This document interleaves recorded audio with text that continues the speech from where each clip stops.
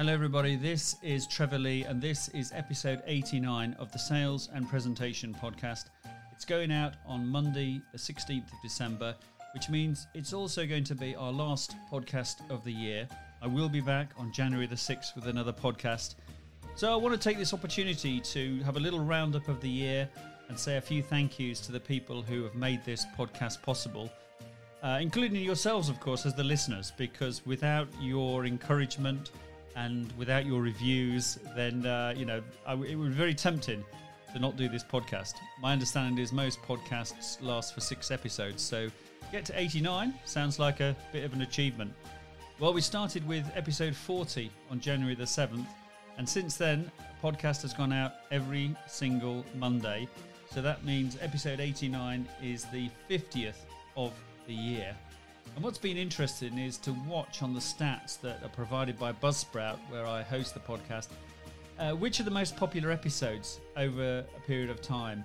And the number one most popular episode, interestingly, was one that I recorded in October 2018 called the Business Model Canvas, which was all about that very thing, the Business Model Canvas, Alex Osterwalder. But also in the top 10 of plays have been the 7 Ps of Presenting Part 1, the 7 Ps of Presenting Part 2, which were episodes 74 and 75, the first minute of your presentation, and episode 65. So that's a great one if you are thinking about doing a presentation for the first time in particular. Also in the top 10 is number 50, Overcoming Presenting Nerves, which you would expect to be there because for a lot of people that's the biggest problem when they do a presentation. Also interestingly, in the top 10 is 5 top sales tips to gain sales, or 5 top tips to gain sales, and that was episode number 2. And in those days, the podcast was called the Attracting and Retaining Customers podcast. So it's been great fun. It's been a great journey, and really looking forward to continuing the journey in 2020.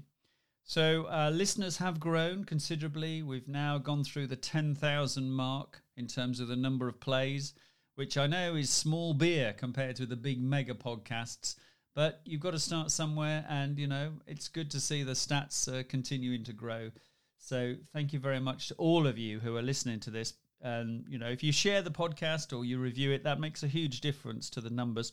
And, of course, you might want to come on the podcast because in the new year, I'm going to do a lot more interviews. I've only done one interview this year, one of the podcasts, and that was with the lovely Claire Boscott, who is the customer experience expert based in Jersey, who I bumped into by sheer chance just sitting next to her at a seminar at the London Business Show earlier this year. So that would be great. If you could do a review, that would be fantastic. So I'm going to finish this year's podcast with 2 things, as I say. In a minute, all the thank yous to the people who've made this possible, but I also thought it might be quite good to just share with you what I think I've learned in 2019. And I think one of the biggest things I've learned is that you never stop learning. I'm in year 35 or 36 of my business career, and I continue to learn lots and lots of things about business, about sales, about presenting, about people, about everything that, can make a difference to you, whatever line of business you're in. So whether you're listening to this in the role of an MD or a salesperson or part of the team, or you're just starting out on your business career, always bear in mind, I think, that you can continue to learn. And you'll find that learning happens in all sorts of environments. You don't have to sit and watch tons of YouTube videos. You don't have to pile through tons of business books. Because this time last year, I did a review of the best business books I'd read in 2018. So check that podcast out. It'll be around, episode number 38 or 39 or something like that. But I think one of the best learning sources are people. And I recently did a networking masterclass for one of my clients who is a professional service company. They do a bit of networking, but they kept saying, well, Trevor, I'm not sure we're getting much out of this. So I did a networking thing, and I said, so what are you going networking for? And to me, there were 3 reasons for going networking. And one of those was to learn. And that's just learning from the person sat next to you. And you can learn lots by asking great questions. So what's the biggest challenge in your business this year?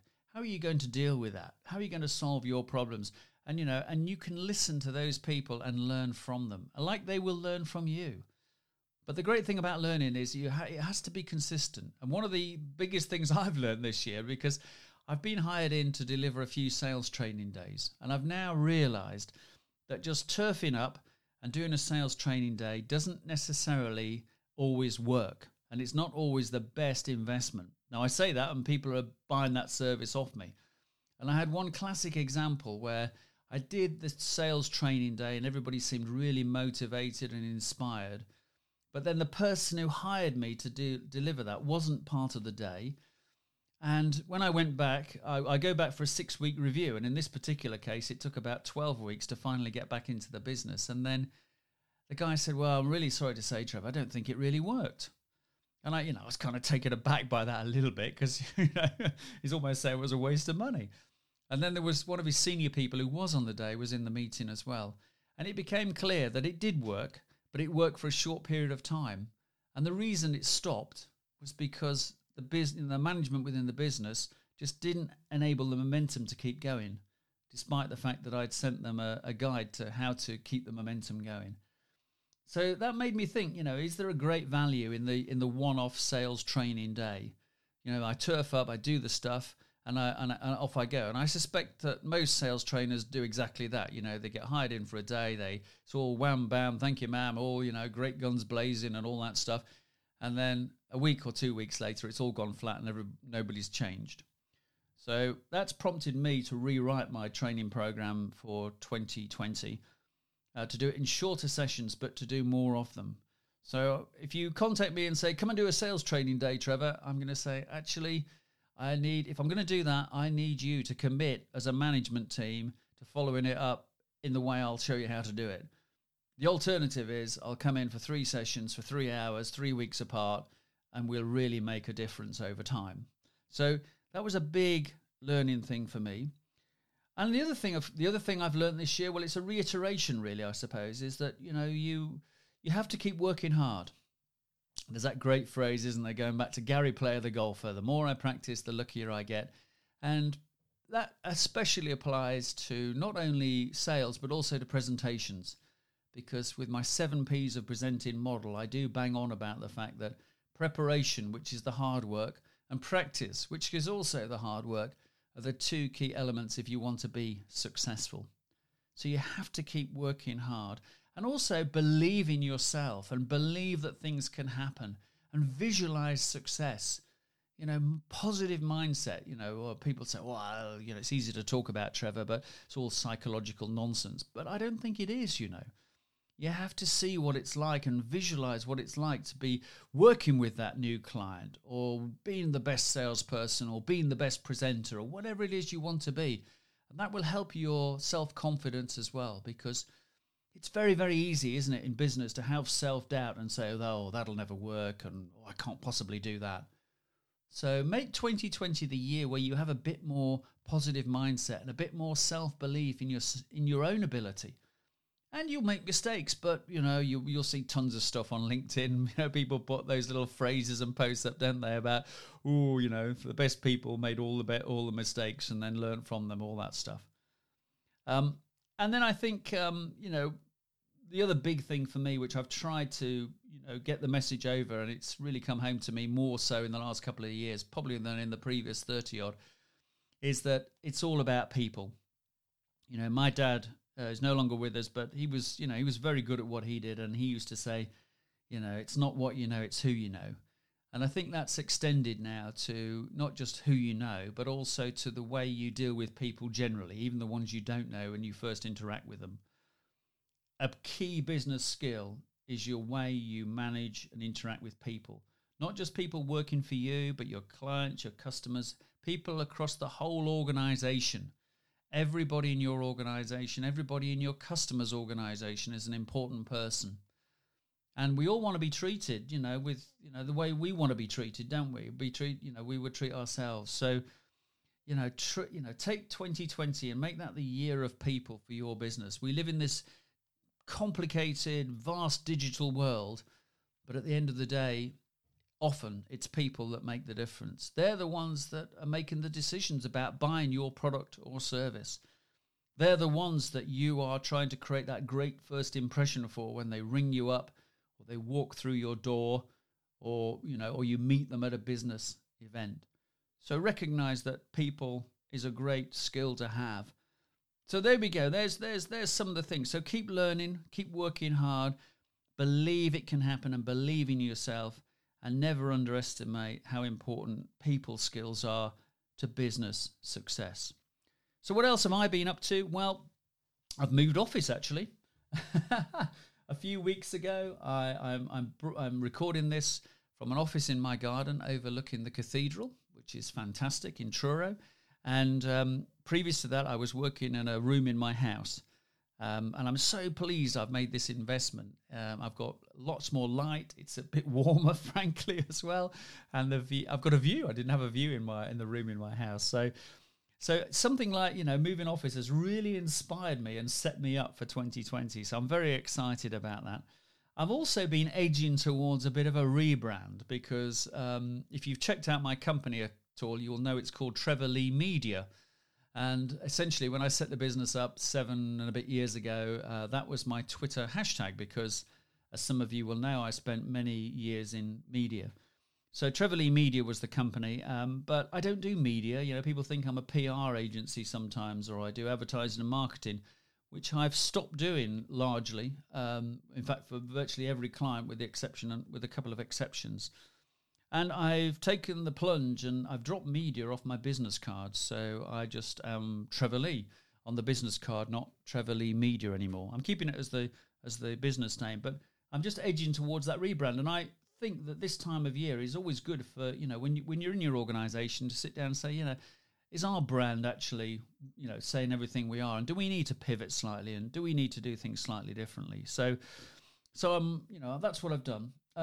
What am I excited about in 2020? Well, I created an online presentation course this year. It's sitting on a platform called Thinkific, and I've been very lax in marketing it. I've done all the hard work. I've shot all the videos. I've created all the podcasts. I've written all the content, and I've done nothing about actually marketing it and creating revenue from it, or indeed using it as a tool to create other revenue. So I need to get onto that. So that's one of my priorities next year. I want to work with more people on presentations and help them become confident presenters, particularly those who really don't like the idea of presenting and keep shying away from it or hate the idea when they do it. So I'm looking to work with those. And I've rewritten, I suppose, a sales transformation program. It's not a rewrite. It's a certain, it is to a degree. But I've created this, what I hope will be a great transformation program. It's 6 or 12 months because I think, there's no magic bullet, is there, when you're trying to transform your business? So have a look at that on my website, because if you're a business that thinks 2020, we really want to get to grips with sales and create more revenue, then I think that will be of interest to you. Right, let me round off this pod. Oh, and of course, I've launched another podcast, didn't I? I launched another podcast in 2019. So in 2020, I'm on my way to being that ultra runner, 44 at 60.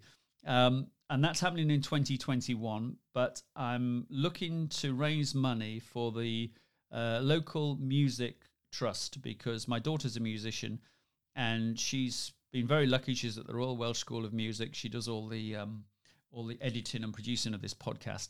But she's been very lucky to get where she is. And there are lots of children out there, young children, I suppose, who are unlikely to get the same opportunity because of the circumstances that they find themselves in. Their parents haven't got the money or the time or whatever, or there's no local resource.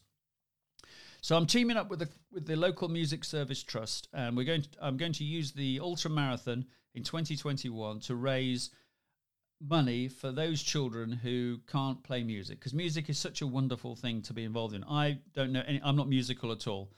I like to think occasionally I'm not a bad singer in the bar after a cricket match, but that's about as far as it goes.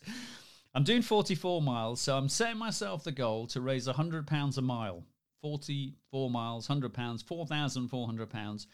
And to do that, over the next 18 months, I'm going to run a series of workshops where all the money, all the fee money will go towards the Music Service Trust Challenge that I've set myself.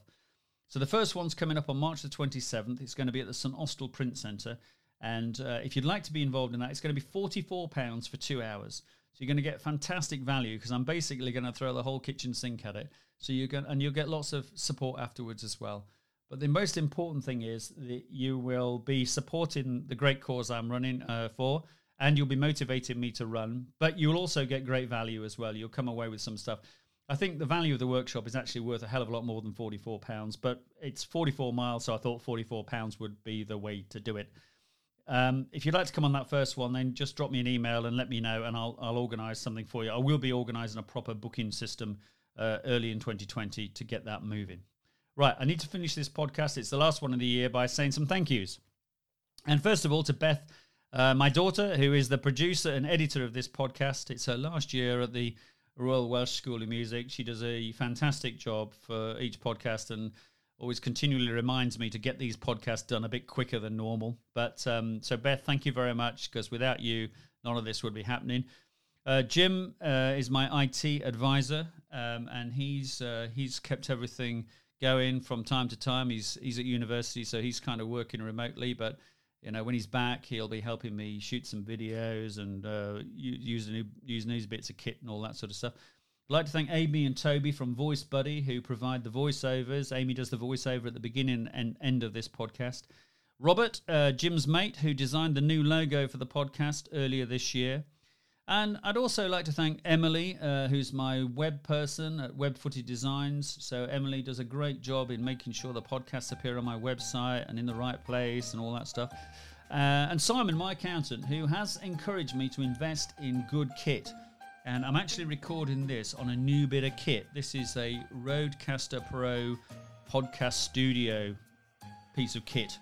Okay, so I hope it's working. I've managed to put the right buttons in the right place. So this is all brand new to me, but I'm learning on the hoof a little bit about that.